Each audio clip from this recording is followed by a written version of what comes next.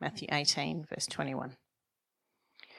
Then Peter came to Jesus and asked, "Lord, how many times shall I forgive my brother or sister who sins against me? Up to 7 times?"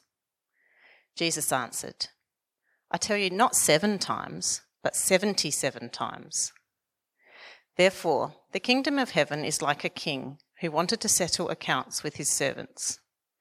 As he began the settlement, a man who owed him 10,000 bags of gold was brought to him.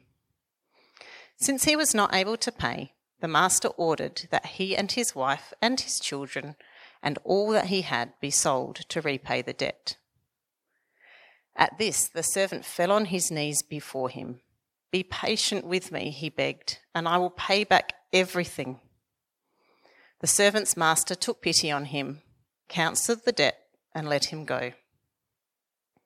But when that servant went out, he found one of his fellow servants who owed him 100 silver coins. He grabbed him and began to choke him. 'Pay back what you owe me,' he demanded. His fellow servant fell to his knees and begged him, 'Be patient with me, and I will pay it back.' But he refused. Instead, he went off and had that man thrown into prison until he could pay the debt. When the other servants saw what had happened, they were outraged and went and told their master everything that had happened. Then the master called the servant in. 'You wicked servant,' he said.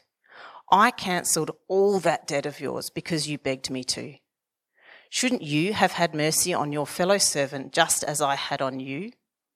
In anger, his master handed him over to the jailers to be tortured until he should pay back all he owed. This is how my heavenly Father will treat each of you unless you forgive your brother or sister from your heart." And the second reading is from Matthew 6, verse 12. Verse 12. "And forgive us our debts, as we also have forgiven our debtors." Well, thank you to Peter for reading for us. The other day, one of our 3-year-old daughter wanted something really badly, pretty standard around our place. I think it was a little leash for a little soft toy that she has. So pretty important stuff. She was trying to convince me that this is what she needed, and she said to me, "This is the thing I need most in my whole life." And then I said, "Well, you shouldn't exaggerate." And then I got myself into this big conversation with a 3-year-old about what the word exaggerate means, and really just went on and on. It wasn't good parenting at all. But I don't think it's an exaggeration to say that today we are looking at the thing that we do need most in our lives. Forgive us our debts as we forgive our debtors. We're looking at the topic of forgiveness. I wonder if you agree that forgiveness is the thing that we need the most. Well, the Lord's Prayer that we're looking at the moment gives us 2 big reasons why we need forgiveness. We ask God to forgive our debts, which kind of implies that we have a great debt before God and that we need to be forgiven. Sort of, you might call it a vertical dimension to the forgiveness that we need. But also, and it goes on to say, as we forgive our debtors, we also have a horizontal need, you might say. We need to forgive others, to forgive one another. You might have noticed that we live in a world that's quite divided these days, and I think getting angrier and angrier. I think the world needs to know more of forgiveness, and we're very much included in that ourselves. 4 points for us to think about today. If we think about that vertical dimension then to forgiveness, our need for God's forgiveness, that's really the first 2 points. Point 1, a great debt. Point 2, a God of forgiveness. And then points 3 and 4, we'll think more about that horizontal issue, forgiving in the horizontal, a forgiving heart, point 3. And point 4, a community of grace. So a great debt, a God of forgiveness, a forgiving heart, and a community of grace. First of all, a great debt. Now, you might have noticed, by the way, if you're a regular here especially, normally when we say the Lord's Prayer here at church, we say, as lots of churches do, we say, "Forgive us our sins," as we forgive those who sin against us. That's partly because if you go and look up Luke's gospel, you'll find that that's the word that Jesus chooses to use there. But we've read today from the book of Matthew. And here in the book of Matthew, Jesus uses a word that we translate as debts. Or sometimes, particularly in the olden days, you might have seen it translated as trespasses. But debts, I think, is more accurate. And really, debts, sin, trespasses, I guess they're all very similar words. But to think about debt, I think to think about debt is a really accurate way of understanding where we stand before God because of our sinfulness. We have a great debt before Him. And that's, of course, the picture that we got from the story that Peter read for us. Did you pick up the details of the story? There's a king. The king represents God. And then there's a man, a servant. And the servant owes the king a great debt. Actually, the debt that the servant owes is a ridiculous debt. 10,000 bags of gold, Jesus said, which is sort of, the commentators say Jesus chooses a number that's not even realistic, just a ridiculously big amount of money. You can look at the studies and kind of trying to work out what the modern equivalent of 10,000 bags of gold would be. It's something in the order of $1 trillion. It's that sort of money we're talking about. I think Australia's national debt is about 500 billion. So it's that sort of number that Jesus chooses to use in his story. I think it's clear the point of this debt seems to be that there's no way out. There's just, the servant is totally out of options. There's no possible way that anyone could repay this sort of debt. No one has this sort of money. The burden that this servant felt would have been huge. I'm sure many of us know what it is to be in debt. Lots of us probably have a mortgage. And when you go and look at your mortgage in your bank account, it can be a bit of a scary number sometimes. I remember quite a long time ago, though, knowing someone who was pretty down and out. They were a single parent. They kind of got by on Centrelink. And I remember one day they got a letter in the mail from Centrelink saying that they'd not been giving correct information and they'd been overpaid for years. So suddenly they found themselves already down and out in a massive debt to Centrelink. Suddenly they found out that they owed thousands and thousands of dollars. You can just imagine the feeling of opening that letter, can't you? To have that sort of debt hanging over your head, you'd kind of feel sick in your stomach, wouldn't you? You know, you just have no idea what you were going to do or how you were going to keep going. I'm sure all of us know that feeling at some level. It's that yucky feeling that comes maybe when you open the mail and there's a speeding fine that you find there. Or even just something like, you turn on your air conditioner at the start of summer and you realise your air conditioner's not working and you realise, we're going to have to end up with this huge bill to replace our aircon, which we hadn't counted on having to pay. Or you write your car off and suddenly you're thinking about, we're going to have to go into debt to get a new car. It's not particularly nice, those feelings, are they?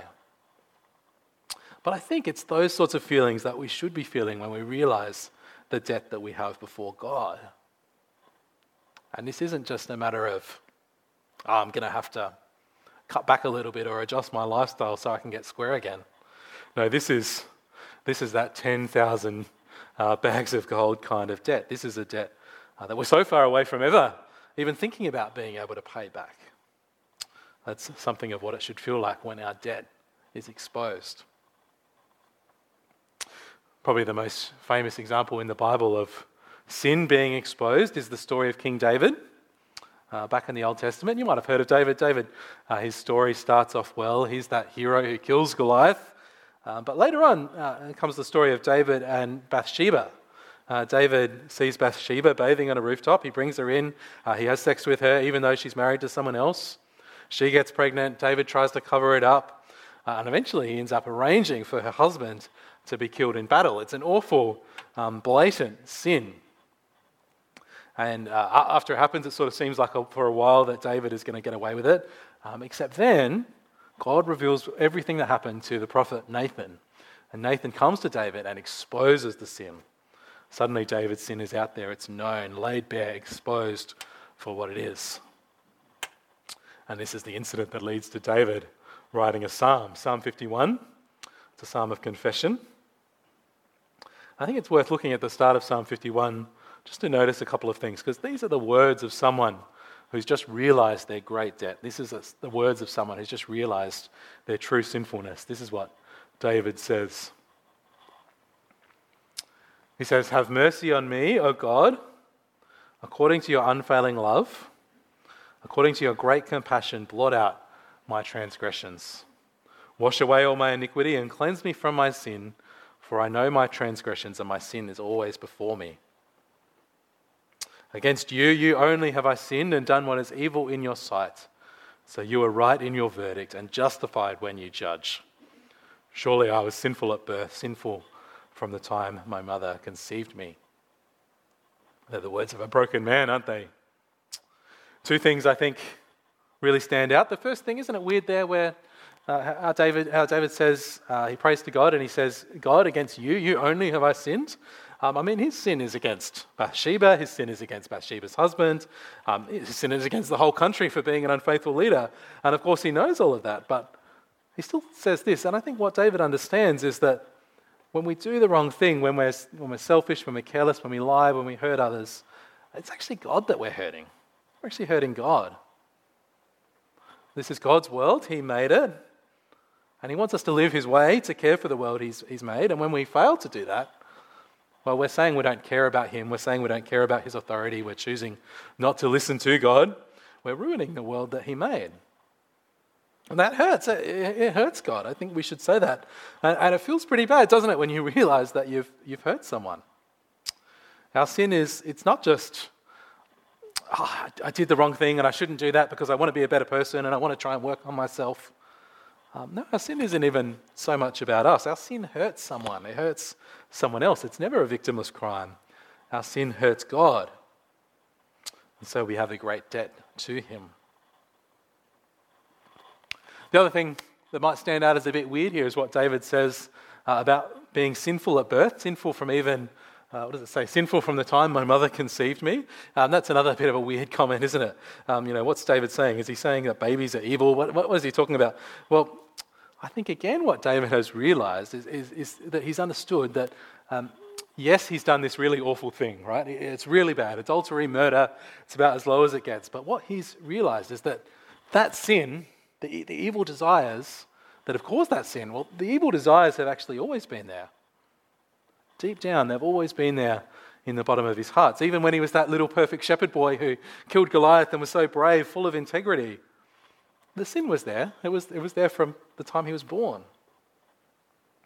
And some of us will be able to say, well, I'm not so much like David. I haven't done anything so blatant. I've never killed anyone. I'm not so bad. But one of the things Psalm 51 shows us is that, well, we all, like David, have sin in our hearts. And it's not something we've learned or grown into. It's always been there. For some of us, those sinful desires, because we've let them get out of hand or we've found ourselves in hard situations, those desires have led to really awful things.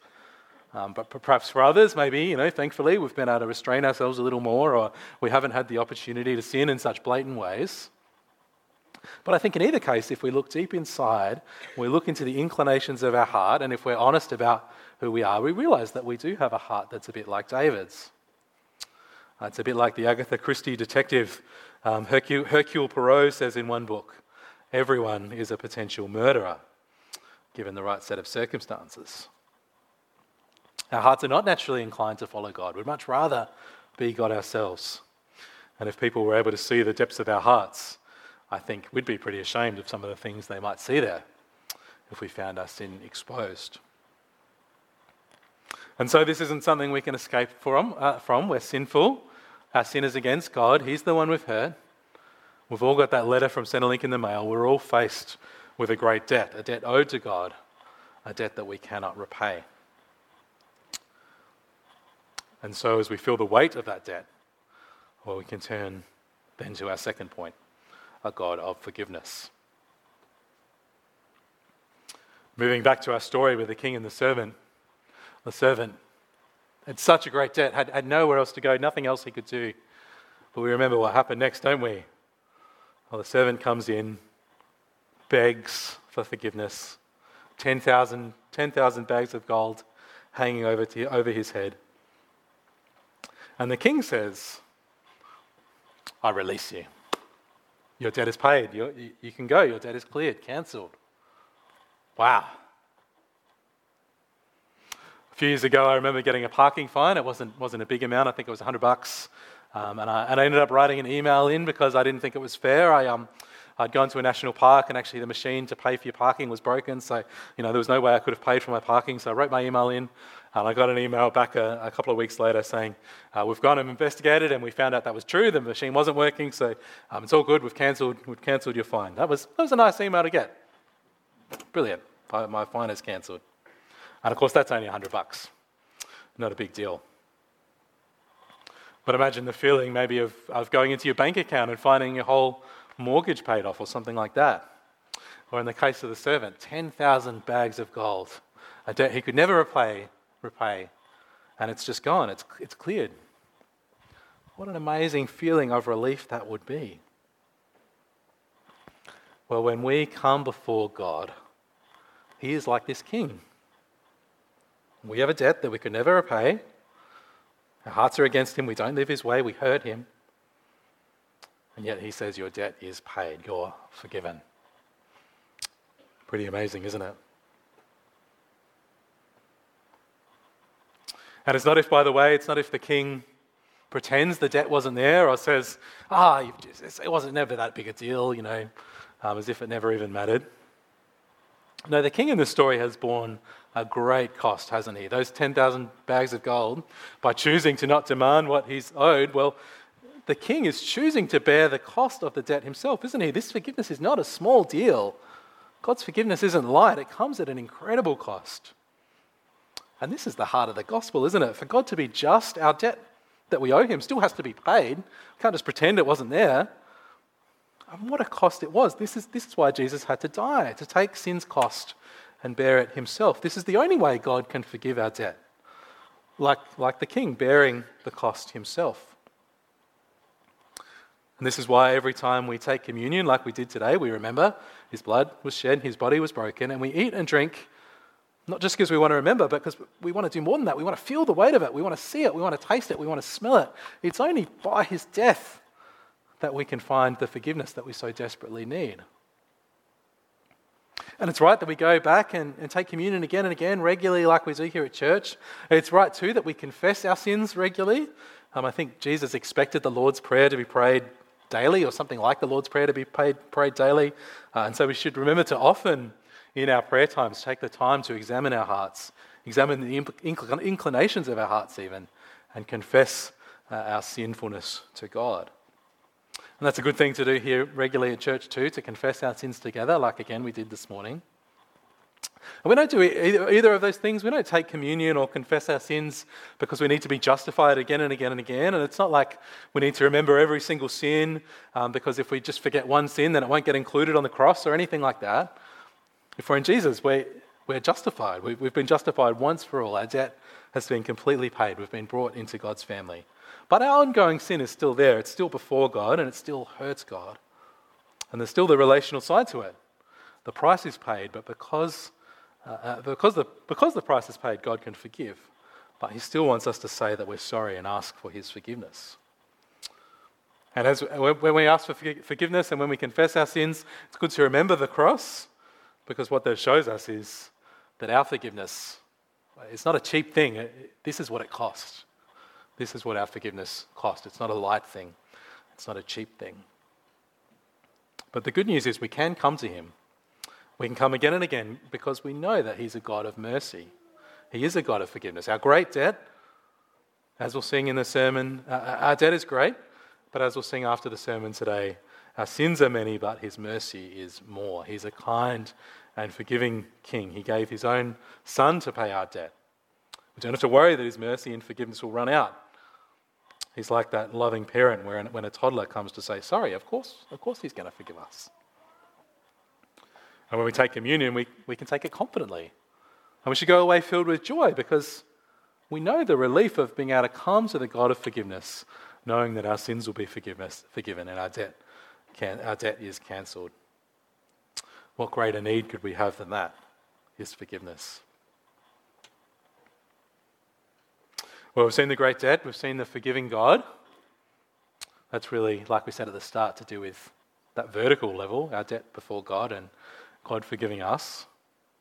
But what about how this plays out with those around us on that horizontal level? This is where Jesus takes us next in the Lord's Prayer. It's also where the story that we've been looking at goes next. It starts with the servant being forgiven, but then the twist is now how the servant responds, isn't it? It's kind of crazy, isn't it? Surely the servant who's been forgiven such a massive sum would happily forgive the person who owes him just a small amount of money. But no, he refuses and has his fellow servant thrown in jail. What a twist in the story. And the twist in the story asks a hard question of us. If we have been forgiven, and if we've seen how much we've been forgiven by God, well, will we back that up by showing the same forgiveness in our hearts towards others, towards each other? Of course, forgiving someone isn't necessarily an easy thing to do, is it? Of course, some of the time it is easy. They're just little things that can be easy to forgive and quick. But I'm sure lots of us have some of those bigger things. Maybe you have something in the moment that's been done against you or you're not sure you can forgive. It's just too hard. And actually, what's more is that our world is starting to actually ask questions about whether forgiveness is really a good thing in the first place. People will say that it's not right to forgive that offensive comment or that indiscretion. People have to be held to account for what they've done. You might remember this example. Back in 2015, there was a terrible shooting in Charleston in America, in the US, shooting at a church. A gunman came into the church and shot dead 9 black American Christians while they were in Bible study. And sometime after that shooting, the church came out and said publicly that they'd forgiven the shooter. You can imagine how hard that would have been to do. And you think, well, okay, maybe people will say, oh, that's an amazing thing to do. How amazing that this church could forgive that person. And a few people did say that, but actually a lot of people said, no, that's not right. You can't forgive him. That's not fair. That just lets powerful, guilty people off the hook. We might find ourselves feeling a similar thing in a personal situation. We don't really want to forgive that person because we don't really think they deserve our forgiveness. They shouldn't get away with what they've done. So what do we say? I think it's helpful to be very clear about what forgiveness is and what forgiveness isn't. What forgiveness is and what forgiveness isn't. And actually, let's start with what forgiveness isn't. I think it's good to say clearly that just because you forgive someone doesn't mean there's no consequences for what someone has done. The church in Charleston forgave Dylan Roof, the shooter, but Dylan Roof is still on death row in America. There's still consequences for what he's done. It doesn't mean he's let out of jail or anything like that. And it's a good thing that we live in a society of law and justice, as much as those systems are imperfect and limited. And forgiveness isn't the same as forgetting. We sometimes say forgive and forget, like you can pretend something never happened. And often that is a good thing to do for something that's small. But if you've had someone treat you horribly, you can forgive them. But that doesn't just automatically mean you can forget what's happened. It doesn't mean you automatically just have to jump straight back into that relationship like nothing's ever gone down. There are lots of situations where that would be a very unwise thing to do. So forgiveness, it doesn't mean no consequences. It doesn't mean forgetting. And I wanted to say this as well. Forgiveness also isn't a feeling. I think sometimes we talk about we want to forgive someone, but we kind of don't think we can do it because I can't really forgive that person because I just can't bring myself to feel that thing. I still feel hurt by it. But actually, no, forgiveness isn't a feeling because forgiveness is actually a choice. Forgiveness is a choice to when someone's hurt you. It's a choice to take the path of grace and mercy, not the path of vengeance and revenge. It's a choice to take the path of grace and mercy, not the path of vengeance and revenge. The king with the servant, he chose the path of mercy, didn't he? He forgives the servant's debt. But when given the choice, the servant chooses vengeance and revenge. He has his fellow servant thrown in jail.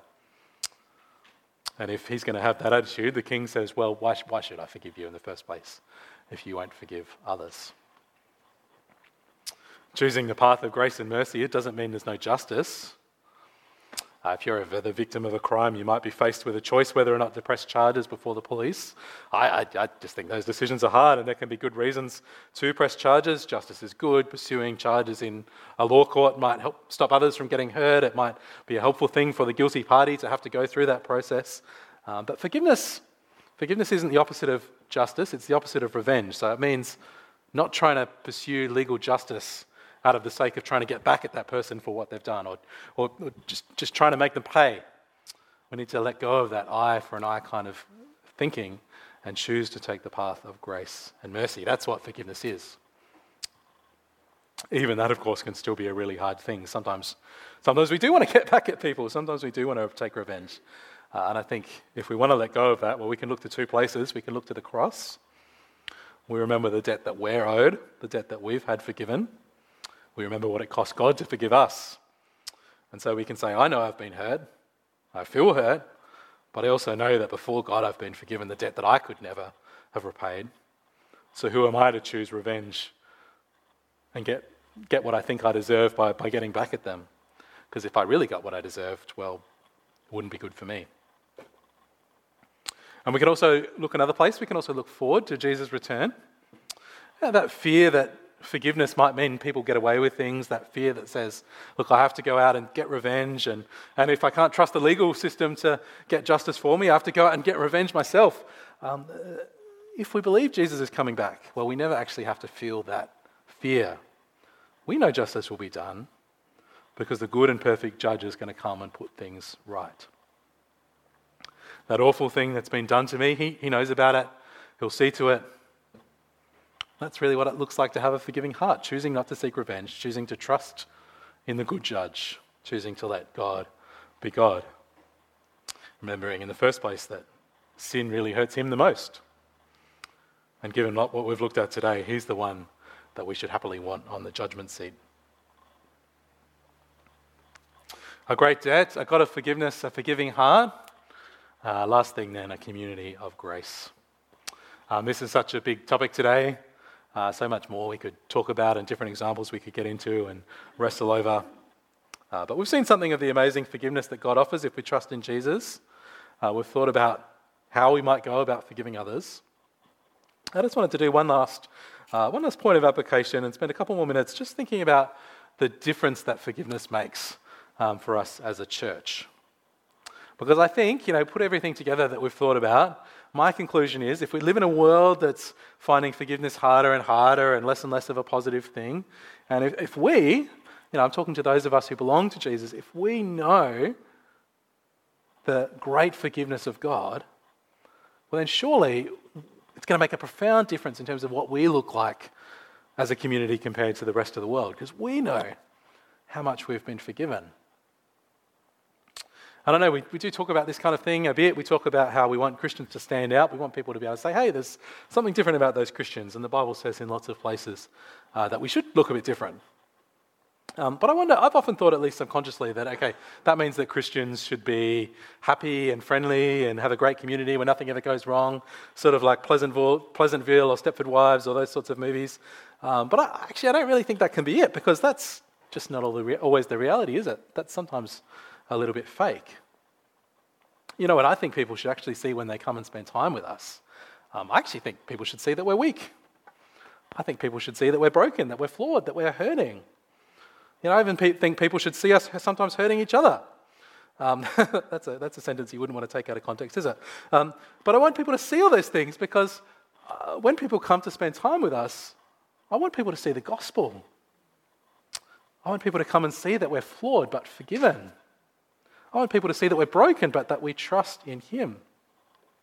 I want people to come to see what we're really like. I want them to find a people who are just so aware of the great debt that we owed to God, but so full of joy knowing that that debt has been paid, that we are forgiven.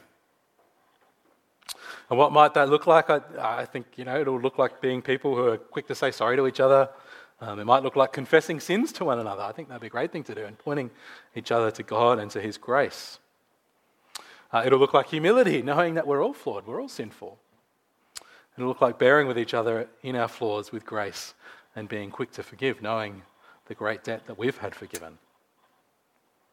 One of the things I myself would like to get better at is sometimes I get home from church or something and I sort of think, I was a bit short with that person today, or I probably wasn't very clear or very helpful, or I might have been a bit harsh in that conversation. And kind of me naturally, I'm a bit of a water off a duck's back kind of person, so my natural reaction is to think, I'm sure it didn't matter, I'm sure we could just forget about it and never bring it up again. And look, sometimes you can't remember every tiny thing that's happened, can you? But wouldn't it be great if we were the kind of community that where it was normal to ring someone up and say, hey, I don't know what you thought about that conversation the other day. You might not even remember it, but I was thinking about it and I felt like I kind of didn't say it how I wanted to say it, and I just wanted to say sorry. Wouldn't that be a good thing to do, would it? And even if we're just talking about those little things, Well, you don't start a culture of grace and forgiveness by waiting until a really big issue comes along and then starting then, do you? I think it's good to be quick to say sorry to each other, good to be quick to forgive.